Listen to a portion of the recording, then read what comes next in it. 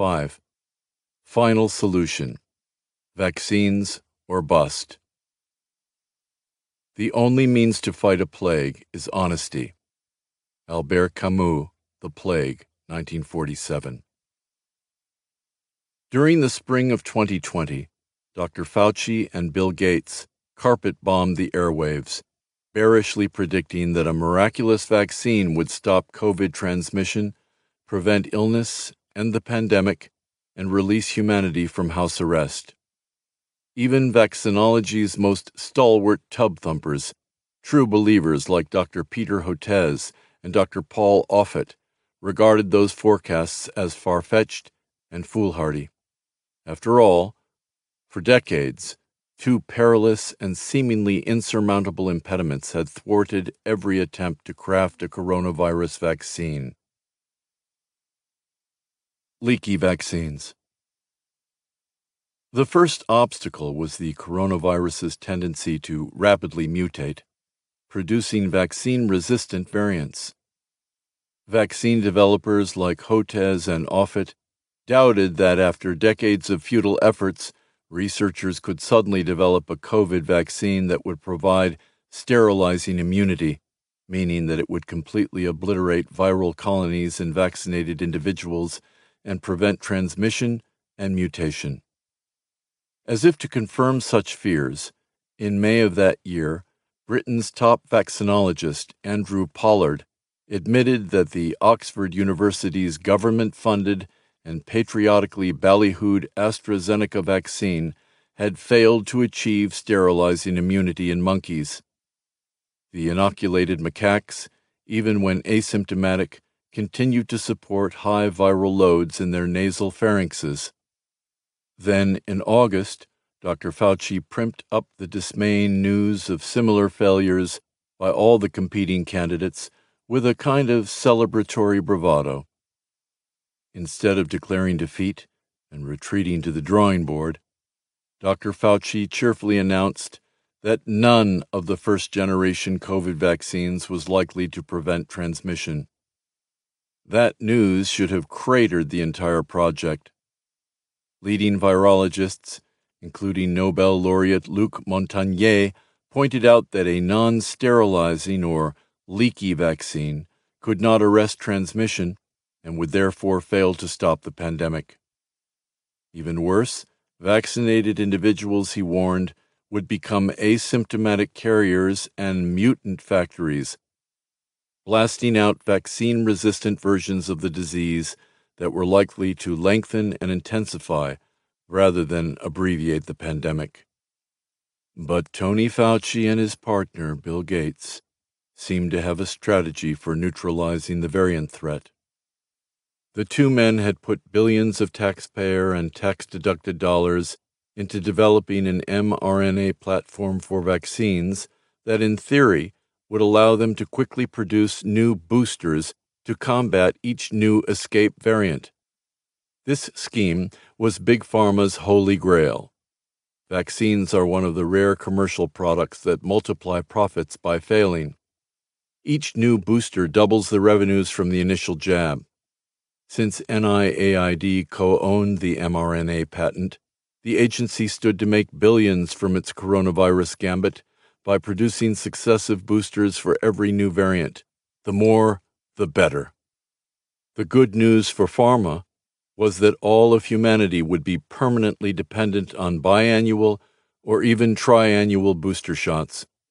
Dr. Peter McCullough warned that mass vaccination with a leaky vaccine during a pandemic would put the world on a never-ending booster treadmill.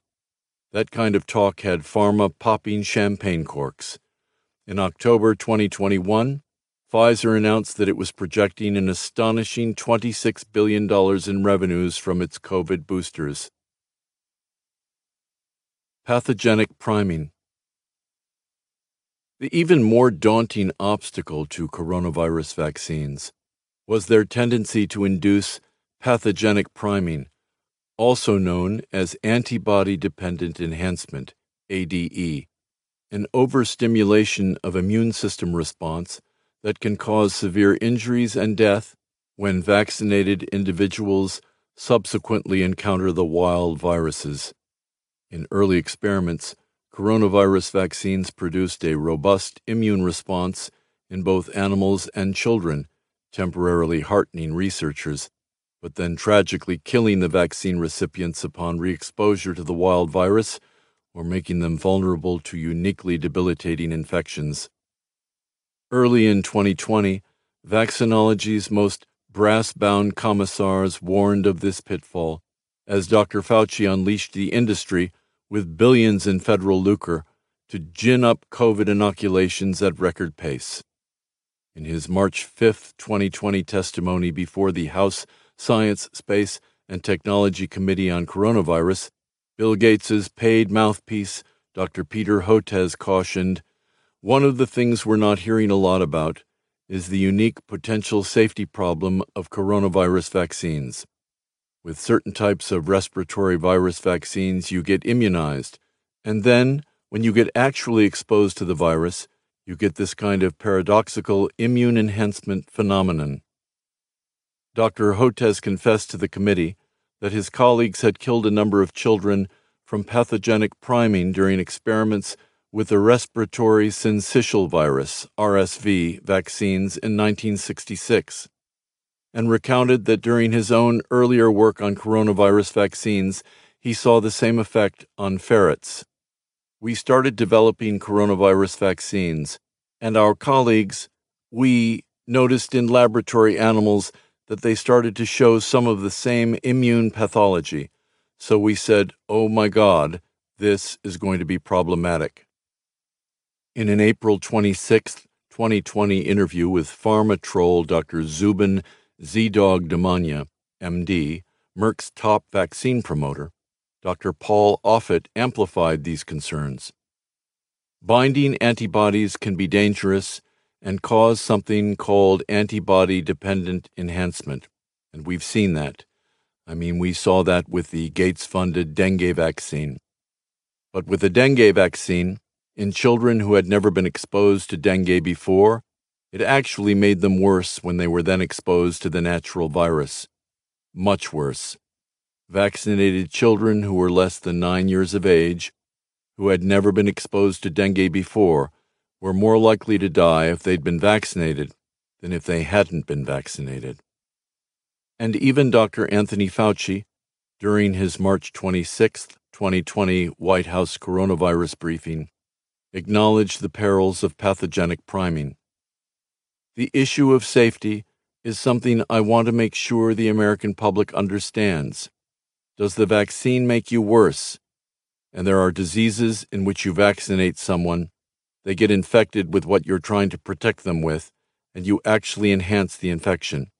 That's the worst possible thing you could do, is vaccinate somebody to prevent infection and actually make them worse." Dr. Fauci must have recognized that since vaccine makers had immunity from liability, which he had helped arrange, and were playing, as it were, with house money, which he diverted to them through NIH, these companies had little incentive to invest in the kind of long-term studies necessary to eliminate the pathogenic priming hazard. In retrospect, it seems that Dr. Fauci and his confederates had at least 6 strategies for dealing with this grim risk. All 6 tactics involved hiding the evidence of ADE if it did occur.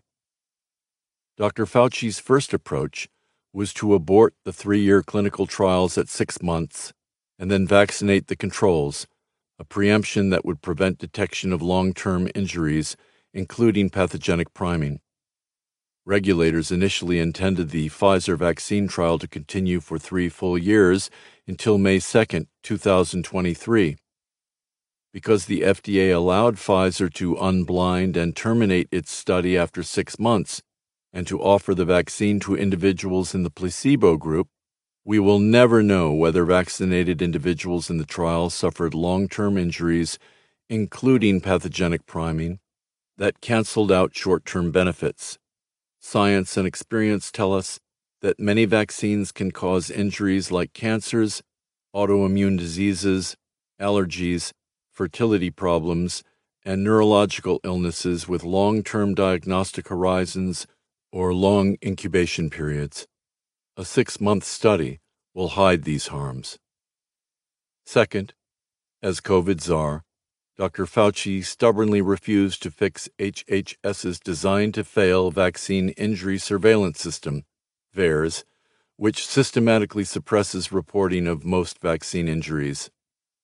The Vaccine Adverse Event Reporting System is a passive, voluntary system jointly managed by the CDC and FDA that accepts reports from anyone.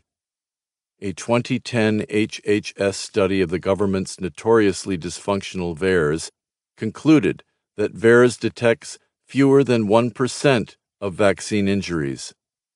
Put another way, VAERS misses over 99% of vaccine injuries, thereby lending the illusion of safety to even the most deadly inoculations. In 2010, the Federal Agency for Healthcare Research Quality, AHRQ, designed and field-tested a state-of-the-art machine-counting AI system as an efficient alternative to VAERS.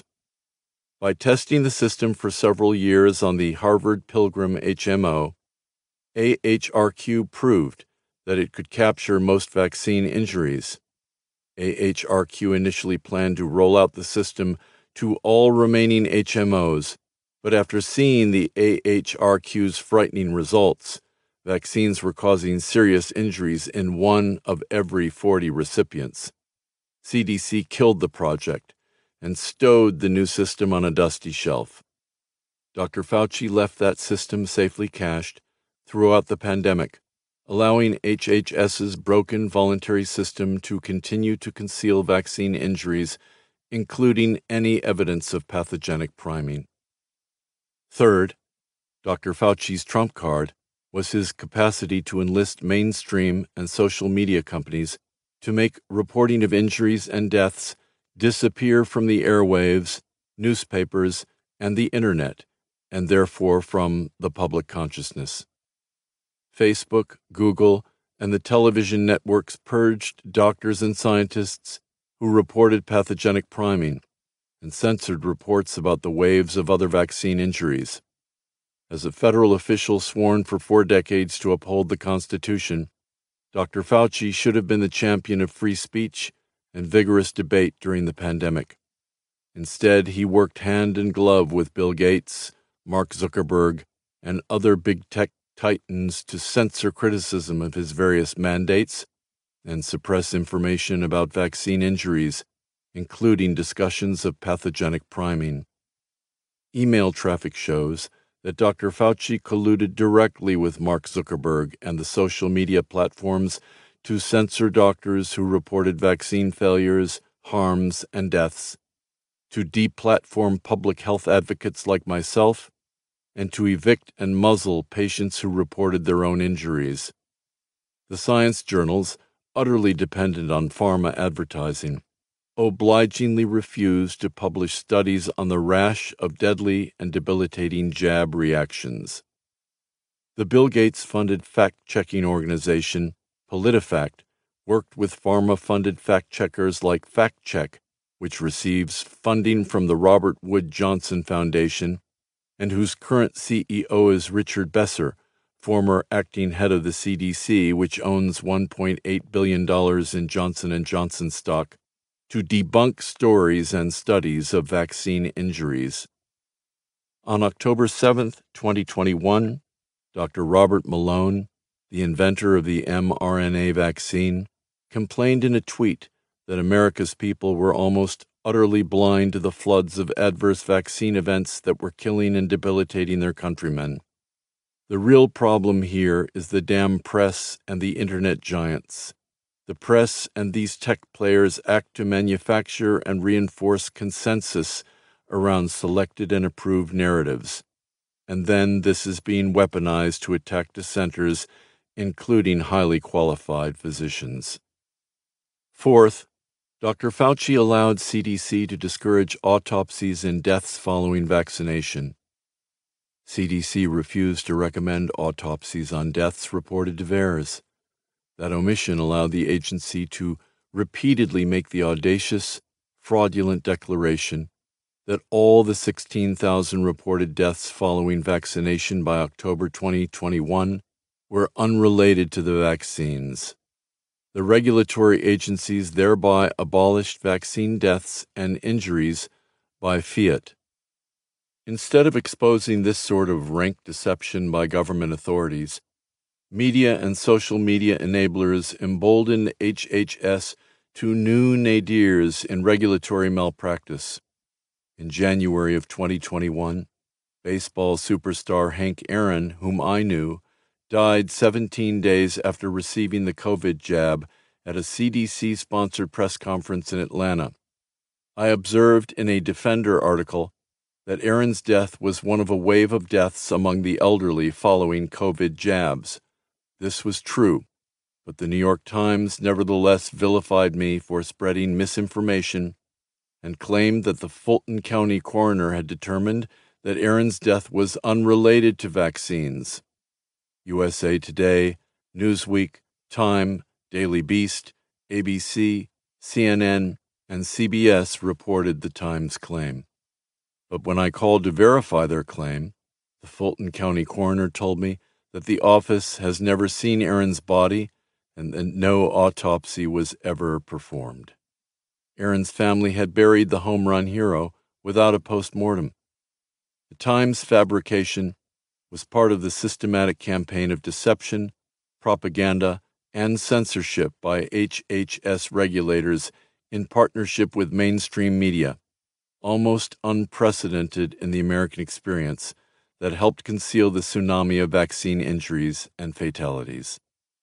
Anthony Fauci is a great guy in the same way that Harvey Weinstein was a great guy, says Jeff Hansen, the chairman of a large publicly traded healthcare corporation. It all changed when widespread private knowledge about him crossed the transom into public knowledge. Weinstein, too, had powerful mainstream media outfits watching his back. Incidentally, autopsy reports from other nations are revealing exactly the sorts of information that CDC understandably wants to protect Americans from learning. In September 2021, veteran German pathologists and professors Dr. Arne Burkhardt, who served as director of the Institute of Pathology in Reutlingen for 18 years, and Dr. Walter Lang, chief of a leading lung pathology institute for 35 years, performed autopsies on 10 cadavers of individuals who died following vaccination, finding that 5 were very likely and 2 more probably related to the jab. In 3 cases, they found strong evidence of lethal multisystem inflammation and runaway autoimmunity, including rare autoimmune diseases like Hashimoto's, an autoimmune-triggered hypothyroidism, leukoclastic vasculitis, an inflammatory reaction in the capillaries that leads to skin bleeding, and Sjogren's syndrome, an inflammation of the salivary and lacrimal glands. 3 autoimmune diseases in a total of 10 is a strikingly high rate, said Professor Lang. The doctors also found large clusters of endothelial cells detached from the walls of blood vessels, and clumps of red blood cells that cause thrombosis, and giant cells that formed around trapped foreign bodies. Lang said he had not seen anything like these clusters of lymphocytes in hundreds of thousands of pathological studies. The lymphocytes are running amok in all organs. Lang faulted government regulators for hindering autopsies on vaccine reactions. We're missing out on 90%. Fifth, Dr. Fauci populated the key FDA and CDC committees with NIAID, NIH, and Gates Foundation grantees and loyalists to ensure rubber stamp approvals for his mRNA vaccines without any long-term injury studies. More than half of FDA's VRB-PAC committee, which approved EUAs for Moderna, Johnson & Johnson, and Pfizer, and granted final licensure to the Pfizer vaccine, were grant recipients from NIH, NIAID, BMGF, and pharmaceutical companies. More than half the CDC's ACIP committee participants were similarly compromised. Sixth, by vaccinating the entire population, Dr. Fauci seems to be striving to eliminate the control group to hide vaccine injuries. In a 2015 interview, Dr. Fauci said, "I mean, if a parent really feels strongly against vaccination, that parent can get an exemption. So there's never a situation where someone is going to tie you down and vaccinate you or say you can't go to any schools at all if you're not vaccinated. Nowhere should you force someone to do anything." In the run-up to the rollout, Dr. Fauci frequently repeated his ethical antipathy against mandating vaccination. But once the voluntary market reached saturation, those scruples melted away, and following his guidance, the federal policies began treating the vaccine hesitant as dangerous public enemies. "Our patience is wearing thin," warned Joe Biden during a national address on September 9, 2021. Dr. Fauci presided over a progression of increasingly draconian forms of coercion to compel vaccination of the entire population. With his open encouragement, universities, schools, businesses, hospitals, public employers, and a litany of other societal power centers simultaneously launched numbing waves of strong-arm tactics to compel unwilling Americans to submit to vaccination, including threats of discrimination, job loss, exclusion from schools, parks, sports and entertainment venues, bars, restaurants, military service, public employment, travel, and health care. The unvaccinated experienced exclusion, marginalization, vilification, purges by social media platforms and mainstream media, as well as threats of violence, incarceration, legal reprisals, and deprivation of rights. In October 2021, New York Governor Kathy Hochul promised to deny driver's licenses and automobile registration to the unvaccinated. New York City Mayor Bill de Blasio threatened to exclude the unvaccinated from subways, gyms, bars, and businesses. A Colorado hospital announced the removal of unvaccinated patients from its lists of those eligible for organ transplants. Observing that some 25% of African Americans were unvaccinated, civil rights leader Kevin Jenkins declared, "This is the new Jim Crow." Whether intentional or not, the effect of this escalation was, increasingly, to eliminate the control group, which, coincidentally, would permanently hide the evidence of vaccine injuries. This motivation alone explains Dr. Fauci's reckless and ferocious drive to vaccinate every last American, even those who have natural immunity and nothing to gain from vaccination, Americans below 50, even kindergarten-aged children with zero risk from COVID, and pregnant women, despite a nearly complete lack of information about the jab's impact on the fetus. Dr. Fauci continued to insist that fully vaccinating the entire population was the only path to ending the pandemic. This assertion ignored the fact that COVID vaccines prevent neither transmission nor infection nor reductions in viral loads.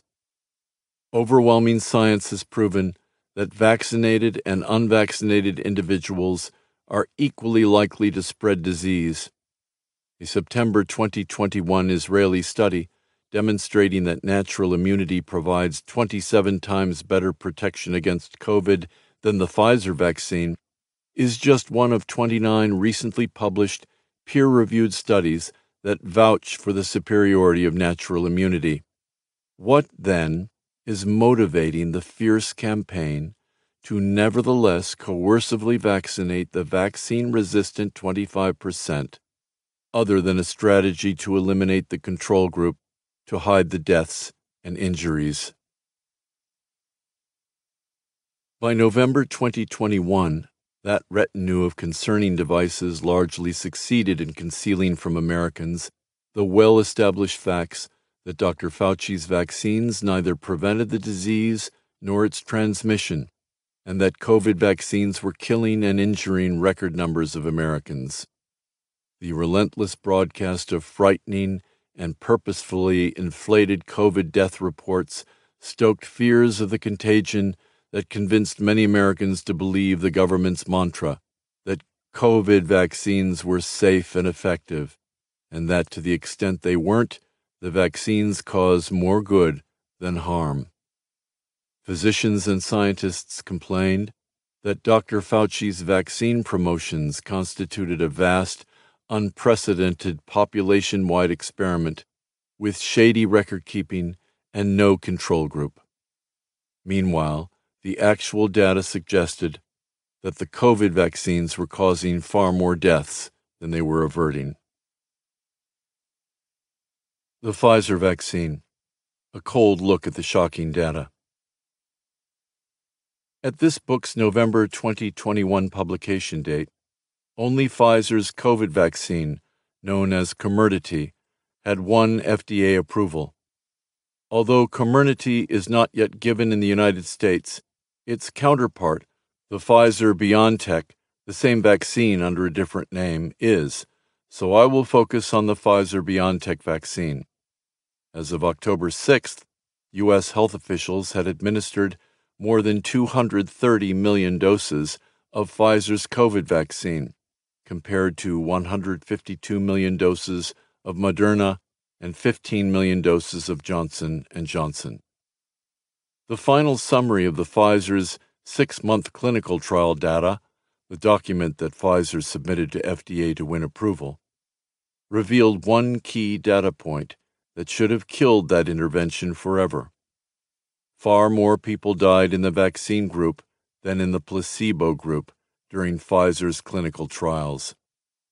The fact that FDA nevertheless granted Pfizer full approval, and that the medical community embraced and prescribed this intervention for their patients, is eloquent testimony to the resilience of even the most deadly and inefficacious products, and the breathtaking power of the pharmaceutical industry and its government allies to control the narrative through captive regulators, compliant physicians, and media manipulation, and to overwhelm the fundamental common sense of much of humanity. The Pfizer vaccine trial offers a lesson on the perils of ignoring all-cause mortality as the governing endpoint for vaccine approval. But before we talk about all-cause mortality, let's look at the evidence that convinced FDA to grant Pfizer its license. Mathematical chicanery, relative risk versus absolute risk. Pfizer's final report to FDA summarizes death data from Pfizer's 6-month clinical trial. The study by then was unblinded and over. Pfizer won FDA's approval, despite the rather pathetic showing that its vaccine might prevent one COVID death in every 22,000 vaccine recipients. So, how did Pfizer transform its unimpressive record of eliminating a single COVID fatality among 22,000 vaccinated subjects into a $5 billion a year success story? By gulling the public with a deceptive measure called relative risk, instead of the presumptive and far more useful measure of absolute risk. During the 6-month trial, 2 people in the placebo group, numbering approximately 22,000, and only 1 in the similarly sized vaccine group died from COVID. Believe it or not, this data point is the source of Pfizer's claim that the vaccine is 100% efficacious against death. Since only 1 person died from COVID in the vaccine group and 2 died in the placebo group, Pfizer can technically represent that the vaccine is a 100% improvement over the placebo. After all, the number 2 is 100% greater than the number 1, right? The media winked at this canard, obligingly reporting Pfizer's extraordinary 100% efficacy claim. At least some reporters must have understood that most Americans hearing this statistic would naturally believe that the vaccine would prevent 100% of deaths. A more honest and helpful way of thinking about the Pfizer vaccine's efficacy is to consider that 22,000 vaccines must be given to save a single life from COVID. Equally concerning, every virologist and infectious disease expert knew that the true reduction in risk of 1 in 22,000, or about 0.01%, as the BMJ reported, was far too insignificant to make the vaccine even a minor barrier against the spread of COVID. It's axiomatic that any vaccine that does not prevent transmission and that spares only 1 in 22,000 from death from the target contagion has no ability to stop a pandemic. Because the clinical trials showed that vaccines reduce absolute risk less than 1%, see Brown, R. and colleagues from Waterloo in Canada, those vaccines can't possibly influence epidemic curves. It's mathematically impossible, explains Peter McCullough.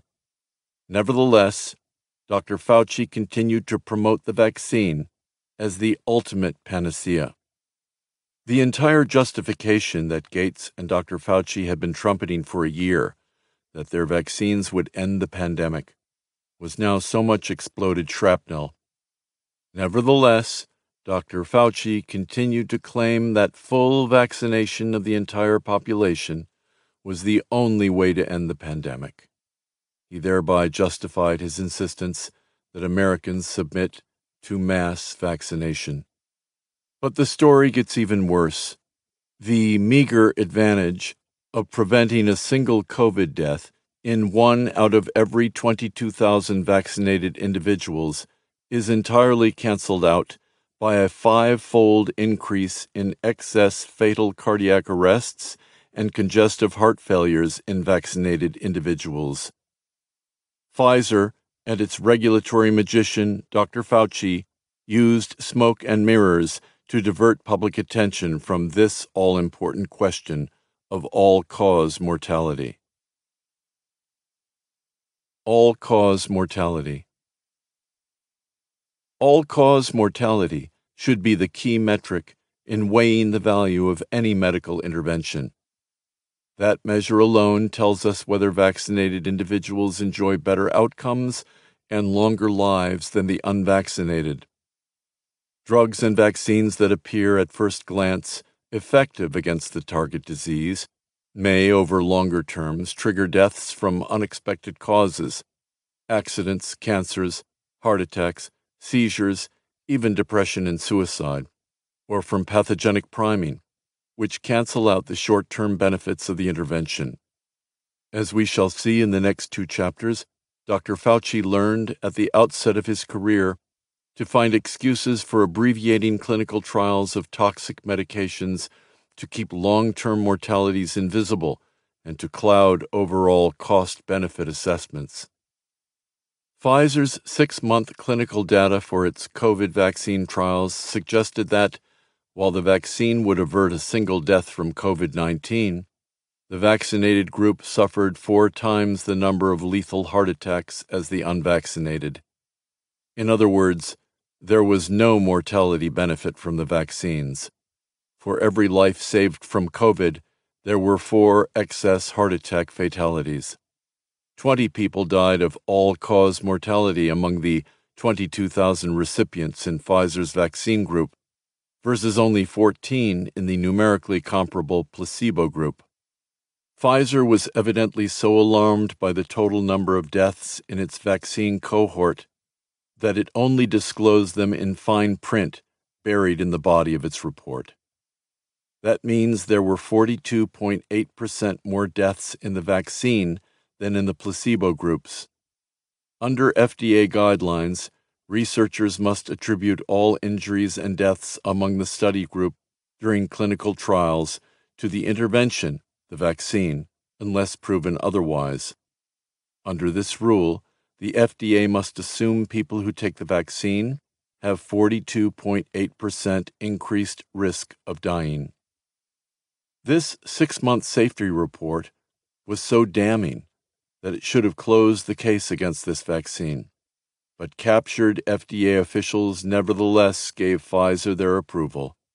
The broken VAERS system and the mainstream and social media all conspired to conceal the evidence of the crime when vaccinated Americans began dying in droves, and CDC implemented its own retinue of enshrouding machinations to cloak the real-life carnage. Did U.S. cases and deaths drop after the national vaccination campaign began? Dr. Fauci and the vaccine lobby began an opportunistic campaign of deception by claiming credit for their jabs when COVID-19 deaths dropped precipitously in mid-December 2020, just after the vaccine rollout began.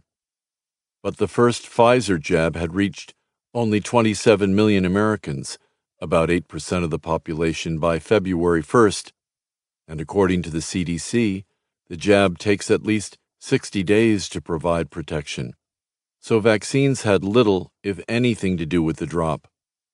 By mid-April, only 31% of Americans were vaccinated, and even by June 15th, only 48% had been jabbed.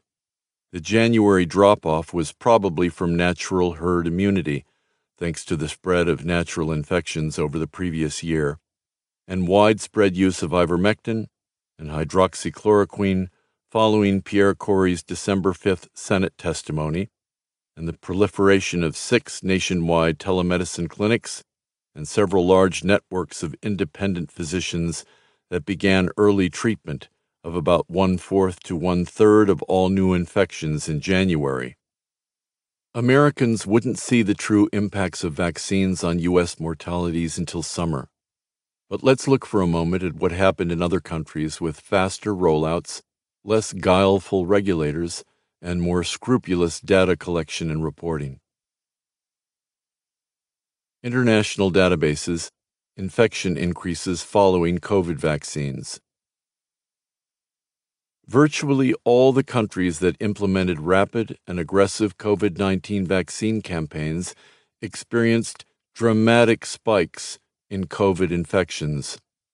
This documentation of increased susceptibility to COVID among highly vaccinated populations hints at the onset of the dreaded pathogenic priming in the months following mass vaccination.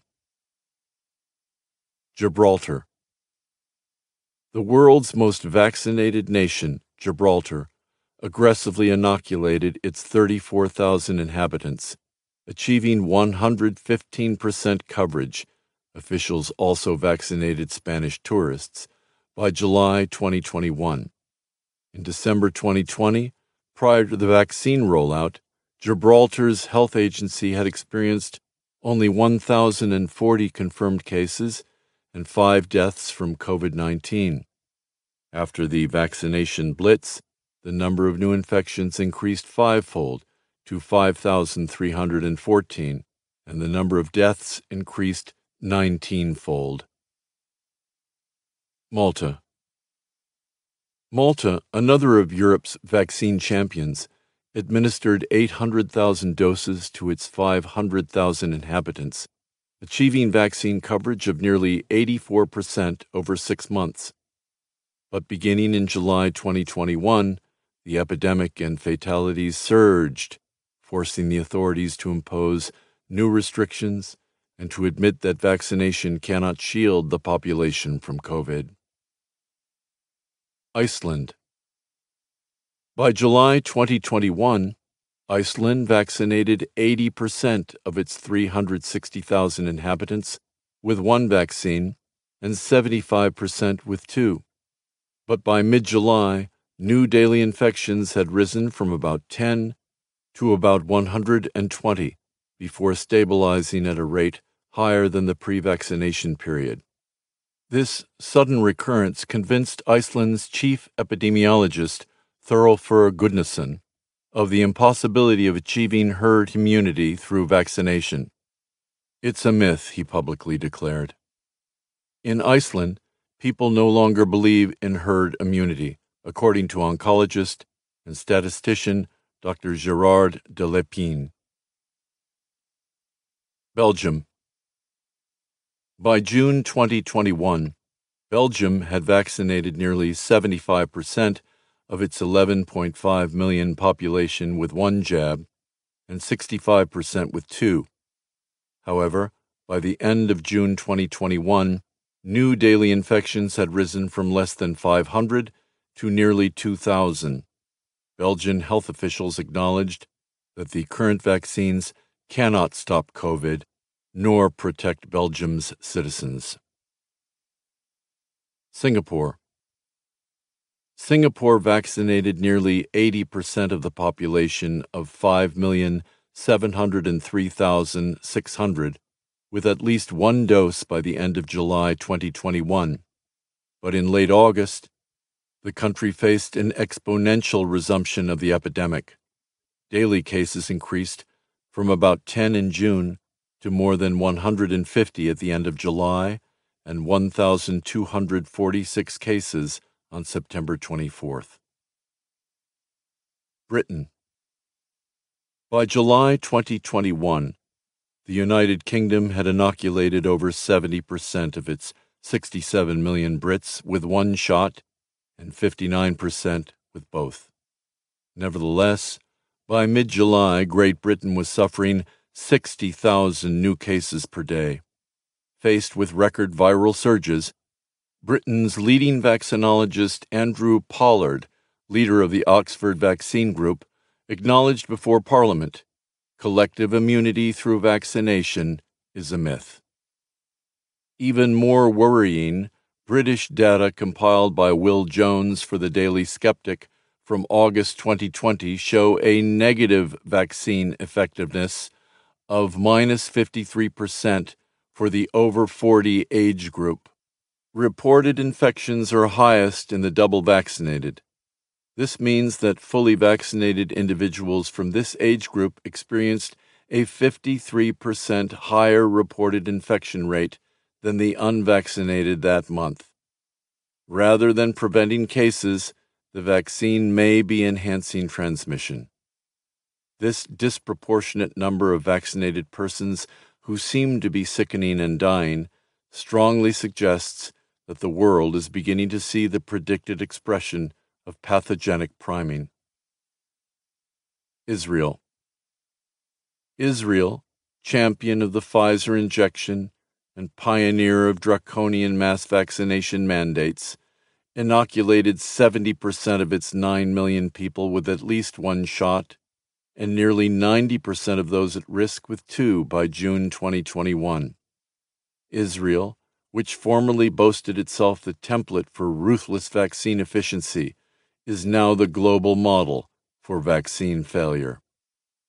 The epidemic rebounded in Israel stronger than ever in July, with a national record of 11,000 new cases recorded in a single day, September 14, 2021, surpassing by nearly 50% the previous peaks in January 2021 during the outbreak following the first Pfizer injections. On August 1, 2021, the director of Israel's Public Health Services, Dr. Sharon Alroy-Price, announced half of all COVID-19 infections were among the fully vaccinated. Signs of more serious disease among fully vaccinated are also emerging, she said, particularly in those over the age of 60. 68 nations and 3,000 U.S. counties. An October 3, 2021 study by scientists at Harvard's T.H. Chan School of Public Health compared vaccination rates for 68 nations and 2,947 counties across America as of September 21st and compared them to COVID-19 cases per 1 million people.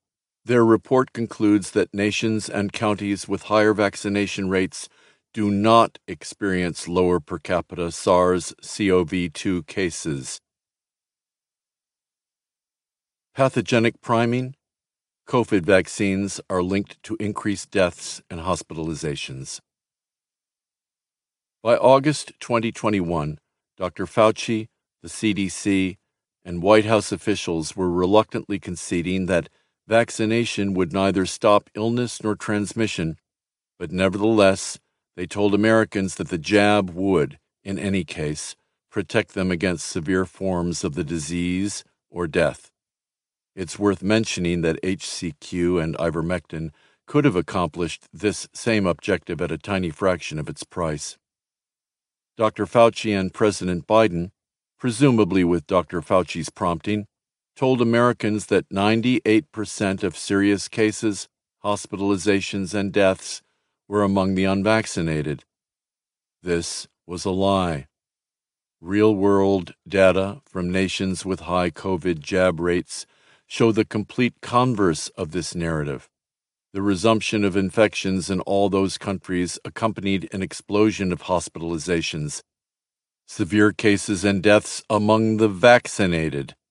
Mortalities across the globe, in fact, have tracked Pfizer's deadly clinical trial results, with the vaccinated dying in higher numbers than the non-vaccinated. These data cemented suspicions that the feared phenomenon of pathogenic priming has arrived and is now wreaking havoc. Gibraltar. Following its pioneering world record vaccine rollout, Gibraltar saw an immediate spike in deaths, suffering 2,853 fatalities per million inhabitants, a European per capita mortality record. During the first days of the rollout, which began with senior citizens, some 84 elderly died immediately after vaccination. Gibraltar's shell-shocked governor-general said it was the largest mortalities ever suffered in the nation, exceeding even those endured during World War II. England. Over a period of 7 months, preceding October 2021, some 60% of those 2,542 Brits who died from COVID were double vaccinated. Of people hospitalized in the UK for COVID in the last 7 months, 157,000 were double vaccinated. There were more per capita deaths among the fully vaccinated than the unvaccinated. The UK government's latest Office for National Statistics report on mortality rates by COVID vaccination status shows that for age-adjusted mortality rate, the death rate by October 2021 was higher among the vaccinated than the unvaccinated. Wales. According to October 2021 data from public health officials in Wales, UK, vaccinated individuals accounted for shocking 87% of all new COVID hospitalizations. Only 80% of Welsh were then fully vaccinated. In other words, only 13% of severe cases that required a trip to the hospital were unvaccinated, suggesting that those who have taken the experimental vaccine are more likely to experience adverse reactions and become hospitalized from COVID-19. Scotland. In Scotland, official data on hospitalizations and deaths for October 2021 showed 87% of those who had died from COVID-19 in the third wave that began in early July were vaccinated. Only 70% of Scots were at the time fully vaccinated. Israel. In Israel, an increase in hospitalizations accompanied the epidemic's ferocious resumption. The vaccinated represented the majority of those hospitalized. By the end of July, some 71% of the 118 seriously and critically ill Israelis were fully vaccinated. This proportion of seriously ill people vaccinated is much higher than the proportion of fully vaccinated people, 61%. According to Israel's official report, August deaths were more frequent among fully vaccinated patients, 679, than among non-vaccinated patients, 390, belying official claims of a protective effect of the vaccine against dying. On August 5, 2021, Dr. Kobi Haviv, director of the Herzog Hospital in Jerusalem, reported on Channel 13 News that 95% of severely ill COVID-19 patients are fully vaccinated, and that vaccinated Israelis make up 85 to 90% of COVID-related hospitalizations overall. As the double-vaccinated overwhelmed Israeli hospitals, the government announced in August a new plan for coping with its pandemic of the vaccinated. Israel said it will update its definition of full vaccination to require 3 or even 4 injections. We are updating what it means to be vaccinated, said Israel's COVID czar Salman Zarqa. Vermont. Vermont is America's most vaccinated state. On October 10, 2021, with 86% of its citizens fully vaccinated, according to COVID Dashboard, Vermont officials nevertheless reported the largest rate of infections ever and revealed that more than 3/4 of Vermont's September COVID-19 deaths occurred in the fully vaccinated. Unvaccinated accounted for only 8 of the state's 33 virus deaths that month, and officials declined to reveal whether those 8 were partially vaccinated. A department spokesman explained to LifeSite News that the breakthrough cases may reflect failing vaccine efficacy, as those who died were likely among the very first to be vaccinated. As hospitalizations approached the pandemic peak, September turned into Vermont's second deadliest month during the pandemic, according to the Associated Press. Cape Cod. In my own hometown in Cape Cod, Massachusetts, a CDC investigation of an outbreak in Barnstable County between July 6th through July 25th found 74% of those who received a diagnosis of COVID-19 and 80% of hospitalizations were among the fully vaccinated. COVID resurgence and soaring breakthrough cases have plagued most of heavily vaccinated New England, including Massachusetts, which has a vaccination rate nearly as perfect as Vermont's. COVID-19 cases were more than 4 times higher in the Bay State in September 2021 compared to the previous September. Half the deaths were among the fully jabbed, and with an unknown number among partially vaxxed. New England's COVID vaccine failure reflects an alarming national trend. A September report from the U.S. Department of Defense revealed that 71% of recent cases of those hospitalized for COVID-19 in late August were fully vaccinated. DoD did not explain how many of the remainder were partially vaccinated. Critics suggest that the shocking and predictable rise in COVID death following vaccination is evidence of long-feared pathogenic priming. Officials have offered no other compelling explanation as to why the vaccine consistently precipitates disproportionate injuries and deaths among the jabbed. It is not my intention to resolve this mystery here. If the listener would like to see a graphic representation of what was just discussed, country by country, please go to the Children's Health Defense website. The data trends those graphs illustrate clash dramatically with official narratives. For that reason, you will not see reports about this alarming phenomenon on mainstream media. The Johns Hopkins University Coronavirus Resource Center collated the data for these graphs. Johns Hopkins is a central support column of mainstream medicine and an aggressive promoter of COVID vaccines in particular. Johns Hopkins has received tens of millions of dollars from the Bill and Melinda Gates Foundation and over $1 billion from Tony Fauci's NIAID and NIH.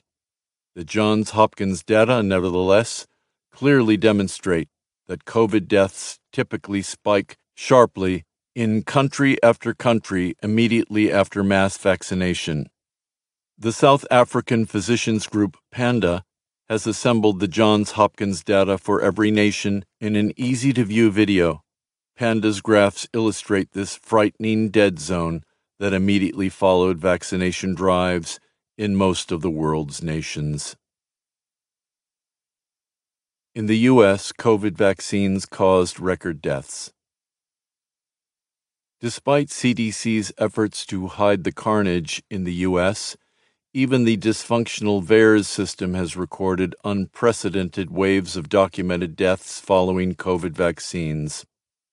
In 1976, U.S. regulators pulled the swine flu vaccine after it was linked to 25 deaths.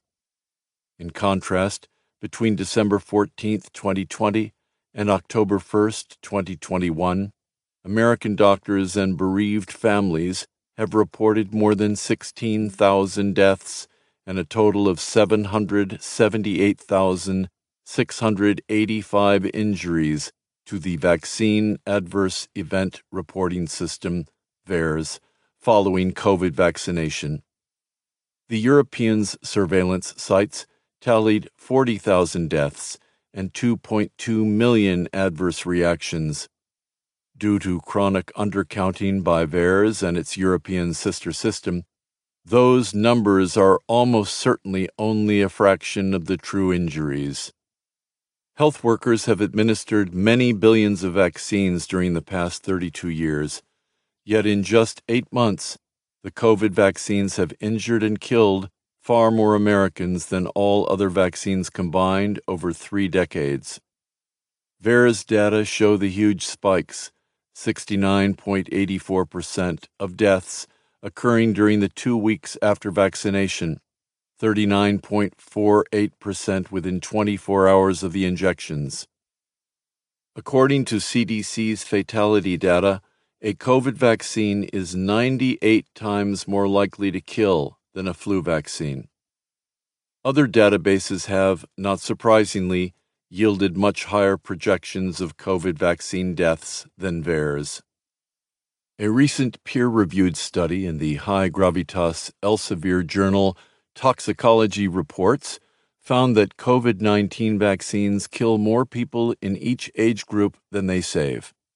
According to that study, the best-case scenario is 5 times the number of deaths attributable to each vaccination versus those attributable to COVID-19 in the most vulnerable 65-plus demographic.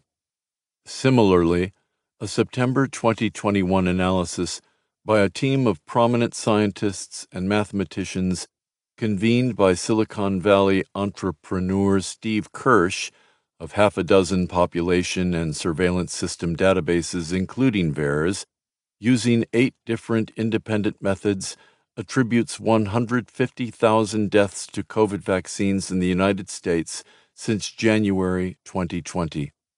Kirsch has offered a $1 million reward for anyone who finds an error in this calculation.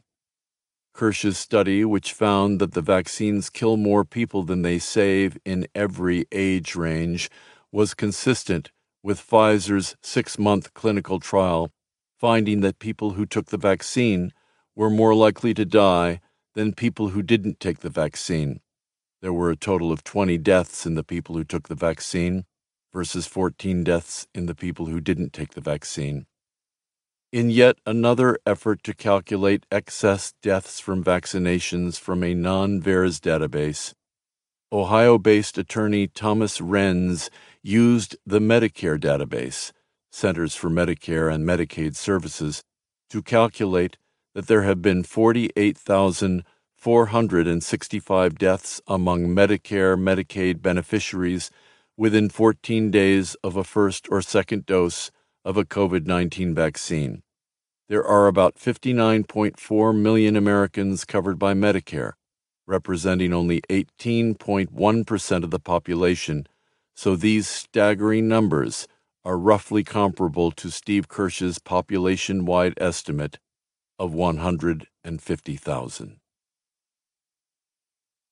How CDC hid the wave of vaccine deaths. According to Dr. Fauci, the Centers for Disease Control and Prevention, the White House, and most mainstream media, we now have a pandemic of the unvaccinated, with 95% to 99% of COVID-related hospitalizations and deaths being attributed to the unvaccinated.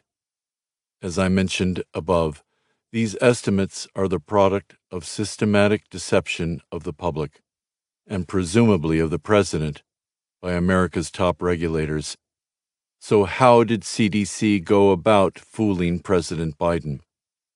One of CDC's bold deceptions is to hide vaccine mortalities in U.S. data by counting all people as unvaccinated unless their deaths occur more than 2 weeks after the second vaccine.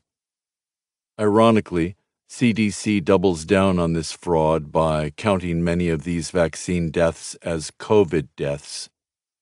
In this way, CDC captures that wave of deaths that occurs after vaccination and attributes them all to unvaccinated. This is only one of many statistical chicaneries that the CDC employs to hide vaccine injuries and to stoke public fears of COVID. The CDC utilized an even brassier canard to support President Joe Biden's claim that 98% of vaccine hospitalizations and deaths were among the unvaccinated. In an August 5th video statement, CDC Director Dr. Rochelle Walensky inadvertently revealed the agency's principal gimmick for fabricating that statistic. Walensky sheepishly admitted that CDC included hospitalization and mortality data from January through June 2021 in its calculation. The vast majority of the U.S. population were, of course, unvaccinated during that time frame, so it makes sense that almost all hospitalizations would therefore be only among the unvaccinated. This is simply because there were almost no vaccinated Americans during that time period. By January 1st, only 0.4% of the U.S. population had received a COVID shot. By mid-April, an estimated 37% had received one or more shots, and as of June 15th, only 43.34% were fully vaccinated. Using these data was therefore pretty blatant fraud. Of course, CDC never let on that it was foisting 8-month-old data on Americans, allowing us instead to believe that these were current hospitalization rates as of August. To compound this flim-flam, CDC perpetuated an even more audacious hustle. CDC omitted the current, as of August, data related to hospitalizations from the Delta variant, which disproportionately hospitalized vaccinated individuals in those other countries for which we have more reliable data. CDC's promotion of this statistical bunco was obviously grossly misleading. Assuming President Biden wasn't deliberately lying to the American people, it's clear that CDC was lying to President Biden and using him to dupe the rest of us. COVID vaccines, other injuries. Despite the obstacles to reporting, VAERS recorded nearly 800,000 injuries by the 9.5 months between December 14, 2020 and October 2021, with 112,000 classified as serious. Pfizer either did not report several severe injuries, short of death, or deceptively de-emphasized their severity during clinical trials, including neurological harm, thrombocytopenia, blood clots, strokes, embolisms, aneurysms, myocarditis, Bell's palsy, Guillain-Barré syndrome, multi-organ failure, amputation, blindness, paralysis, tinnitus, and menstrual harms. More than 30,000 women in the UK and 6,000 in the US have complained of the latter. On September 28th, a scientific journal, JAMA Neurology, reported a new series of cases of cerebral venous sinus thrombosis, CVST, linked to COVID-19 vaccines, confirming the severity of the reaction and the associated high mortality rate, and another journal confirmed the resumption of hepatitis C in a patient related to the jab. The numbers of and diversity of these serious injuries probably continue to be dramatically underreported. Steve Kirsch has investigated several broad deceptions Pfizer used to conceal injuries to the vaccine group during its clinical trial. We know, for example, due to the courage of Maddie Desgaret and her parents, that Maddie, a 14-year-old who participated in the Pfizer trial, suffered severe neurological injuries, including seizures and permanent paralysis. However, Pfizer reported only that Maddie suffered a stomachache. The Pfizer vaccine only gained emergency authorization for use in children because Pfizer manipulated trial data and committed serious offenses, like hiding Maddie Desgaret's injury. Given that Maddie was only one of 2,300 teenagers in Pfizer's trial, her injury was potentially very significant. By extrapolating a 1 in 2,300 injury rate to the 86 million teens who Pfizer and Dr. Fauci have targeted for vaccination, some 36,000 of these potentially debilitating injuries could be expected to develop nationwide. While COVID may kill old people, the vaccine, in Maddie's case, shows it also kills and harms the young. Pfizer's clinical data predicted potentially fatal myocarditis in 1 in every 318 teens.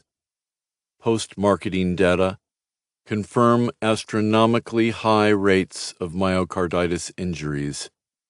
On October 1, 2021, a team of medical researchers and statisticians found that myocarditis rates reported in VAERS were significantly higher in teens than Pfizer had reported in its clinical data. According to the Vaccine Adverse Event Reporting System, there have been 7,537 cases of myocarditis and pericarditis reported following COVID vaccines, with 5,602 cases attributed to Pfizer. Some 476 of these reports occurred in children from 12 to 17 years old. According to an article in Current Trends in Cardiology, within 8 weeks of the public offering of COVID-19 products to the 12 to 15-year-old age group, we found 19 times the expected number of myocarditis cases in the vaccination volunteers over background myocarditis rates for this age group. But even these alarming numbers may underreport myocarditis injuries. Israeli data and U.S. data presented to CDC's Advisory Committee on June 23, 2021, similarly found the rate of reported cases of myocarditis in vaccinated teenage boys aged 12 to 17 is at least 25 times greater than expected and is 50 times greater than the reported rate in vaccinated males over 65. These astonishing numbers mean myocarditis is far from a rare side effect, as Dr. Fauci and Pfizer like to claim, nor is it harmless. A recent study suggests that myocarditis is associated with a 50% mortality within 5 years. A teen had effectively zero risk of dying from COVID and a substantial risk of death from vaccination.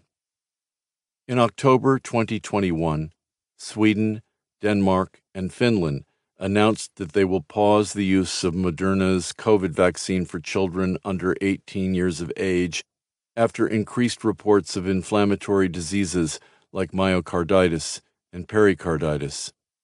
That same week, Iceland banned Moderna's jab outright due to heart inflammation risk.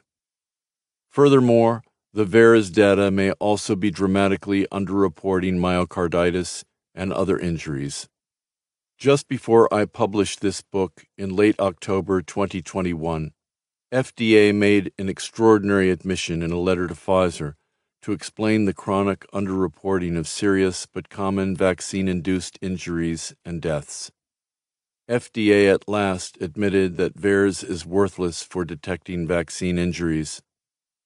We have determined that an analysis of spontaneous post-marketing adverse events, VAERS reports, reported under Section 505(k)(1) of the FDCA, Federal Food, Drug, and Cosmetic Act, will not be sufficient to assess known serious risks of myocarditis and pericarditis and identify an unexpected serious risk of subclinical myocarditis.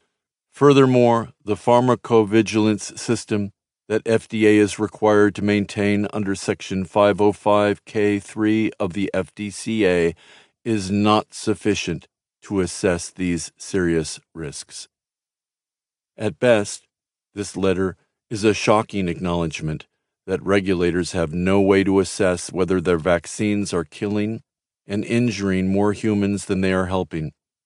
In any rational regulatory environment, FDA's alarming admission would demand an instantaneous cessation of the vaccine rollout. Only Dr. Antony Fauci can answer the question. Why, given FDA's stunning confession that America has no functional surveillance system, did HHS not immediately stop the COVID vaccine rollout? The answer, of course, is that Dr. Fauci knows that America's bought, brain-dead, and scientifically illiterate media will never force him to answer this query. Waning vaccines. Compounding concerns over FDA's confession that Americans have no way to assess the risks from COVID vaccines is the uncontestable proof that COVID vaccine efficacy drops precipitously almost immediately after vaccination. Pfizer and FDA may have opted to end the company's clinical trial after 6 months. The optional plan was a 3-year trial ending in December 2023. After realizing that the vaccine was causing significant harms and that its fast waning efficacy would make a cost-benefit analysis unsupportable if the study continued. In other words, the injury axis almost immediately crosses the benefits axis. An October 3, 2021 study in the peer-reviewed journal bioRxiv by Stanford and Emory University scientists suggests that antibody levels generated by the Pfizer-BioNTech vaccine can suffer a 10-fold decrease 7 months after the second vaccination. The scientists warn that the precipitous drop in antibody levels will compromise the body's ability to defend itself against COVID-19 if the individual is exposed to COVID. A second study published the same week confirms that the immune protection offered by 2 doses of Pfizer's COVID-19 vaccine drops off after only 2 months.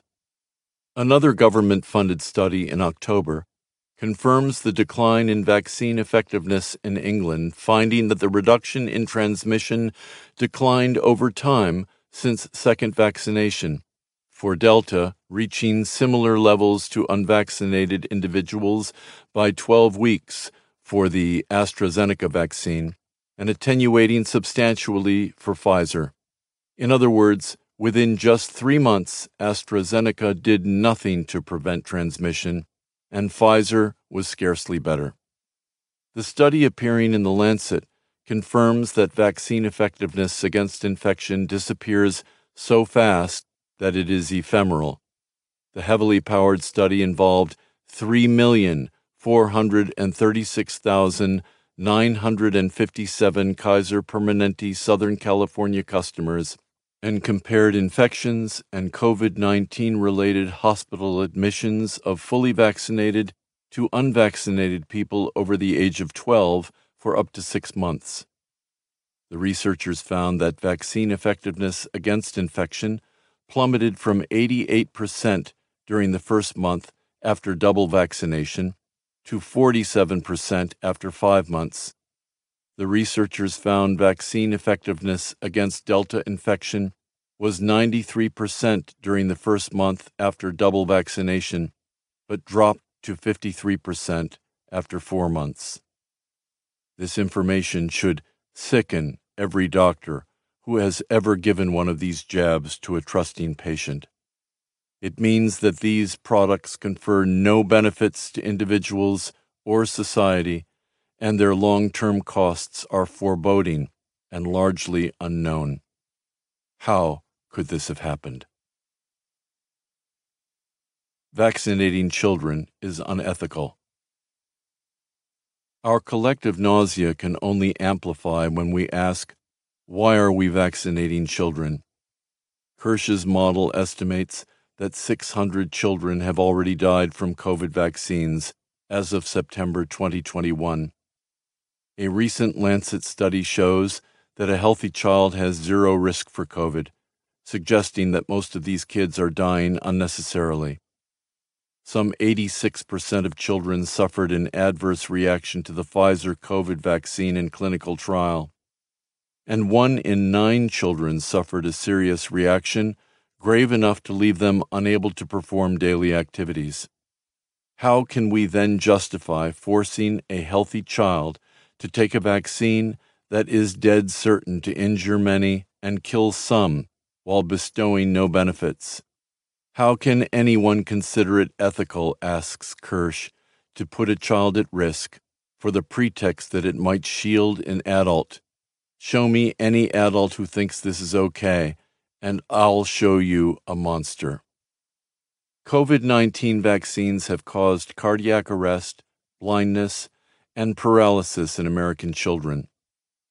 British Health Service reports emergency calls for cardiac arrest are at an all-time high since the government began offering teens the COVID-19 vaccine. COVID vaccines do not protect children from hospitalization or death associated with COVID-19 because healthy children are not being hospitalized or dying with COVID-19. NHS statistics. Children will not gain anything from having the jab because the vaccines do not prevent infection or transmission, as in 3 recent studies published by the CDC, UK government, and Oxford University. There is no evidence that the vaccines have prevented a single child's death. Troubling statistics from Britain's Office for National Statistics, ONS, verify the expected. Deaths among teenagers during the summer of 2021 increased significantly over the previous year, coinciding with the vaccine rollout. According to an analysis by the Exposé's Will Jones, between weeks 23 and 37 in 2021, simultaneous with the vaccine rollout, there were 252 deaths among 15 to 19-year-olds in England and Wales, compared to 162 in the same period in 2020, an increase of 90 or 56%, a very high number that deserves some kind of explanation. Importantly, there is no similar rise among younger children aged 1 to 14, a cohort that was not vaccinated. Instead, 2020 was a low mortality year for this age group. COVID cannot be blamed for the sudden rise in deaths among 15 to 19-year-olds in summer 2021, as the Office of National Statistics data shows that, over the period, there were only 9 deaths with COVID in that age group. This real-world evidence suggests that over the summer, the vaccines killed 9 times as many 15 to 19-year-olds as COVID did, 81 versus 9. If not, asks Jones, what are the other possible explanations, and how likely are they? Teen deaths among 15 to 19-year-olds have increased by 47% in the UK since they started getting the COVID-19 vaccine, according to official ONS data. Since the vaccine almost certainly causes more teen deaths and injuries than COVID-19, vaccinating this age group is highly unethical, and any physician who inoculates a healthy child is committing serious medical malpractice. Nevertheless, Antony Fauci is urging that kids will be vaccinated in schools without parental consent, despite a mountain of evidence that the COVID-19 vaccines are killing American children and bestow on them no benefit. Media censors reports of vaccine deaths. Most Americans are unaware of all this carnage because the mainstream and social media companies immediately scrub injuries reported by doctors, victims, and families. Media outlets like CNN and the New York Times ignore the tsunami of vaccine injuries and deaths while reflexively inflating those deaths they can blame on COVID. As part of a broad propaganda agenda, they report with seeming glee the occasional COVID death among the unvaccinated. Illustratively, on September 10, 2021, an ABC affiliate in Detroit solicited stories on its Facebook page about unvaccinated people who had died from COVID. Instead, the network got something they did not want: more than 230,000 messages containing heartbreaking stories of injuries and deaths from vaccines. None of these communications were reporting deaths among the unvaccinated. Readers shared the post over 200,000 times in 10 days. Vaccinated are equally likely to spread COVID. Dr. Fauci's official theology makes the unvaccinated America's national scapegoat, holding that they are more likely to spread disease and therefore should not be allowed to participate in civic life. The data across multiple sources and studies depicts a very different reality. In July 2021, the CDC found that fully vaccinated individuals who contract the infection have as high a viral load in their nasal passages as unvaccinated individuals who get infected. This means the vaccinated are just as infectious as the unvaccinated. Another study from Indonesia supported this observation, noting that vaccinated individuals carry 251 times the viral loads of Delta and other mutant variants than they did in the pre-vaccine era. Simply put, as Dr. Peter McCullough observed, each vaccinated person is now a kind of typhoid Mary for COVID, spreading concentrated viral loads of vaccine-resistant mutants to vaccinated and unvaccinated alike. CDC acknowledges that vaccinated individuals carry at least as many COVID germs in their noses as the unvaccinated. CDC cited this revelation to justify its August 2021 mask mandate.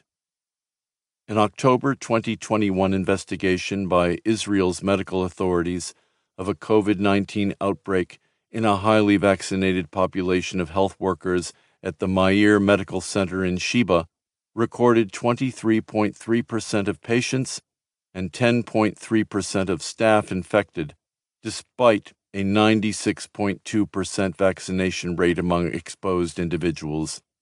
Moreover, the researchers recorded multiple transmissions between two fully vaccinated individuals, both wearing surgical masks, and in one instance using full PPE, including N95 mask, face shield, gown, and gloves.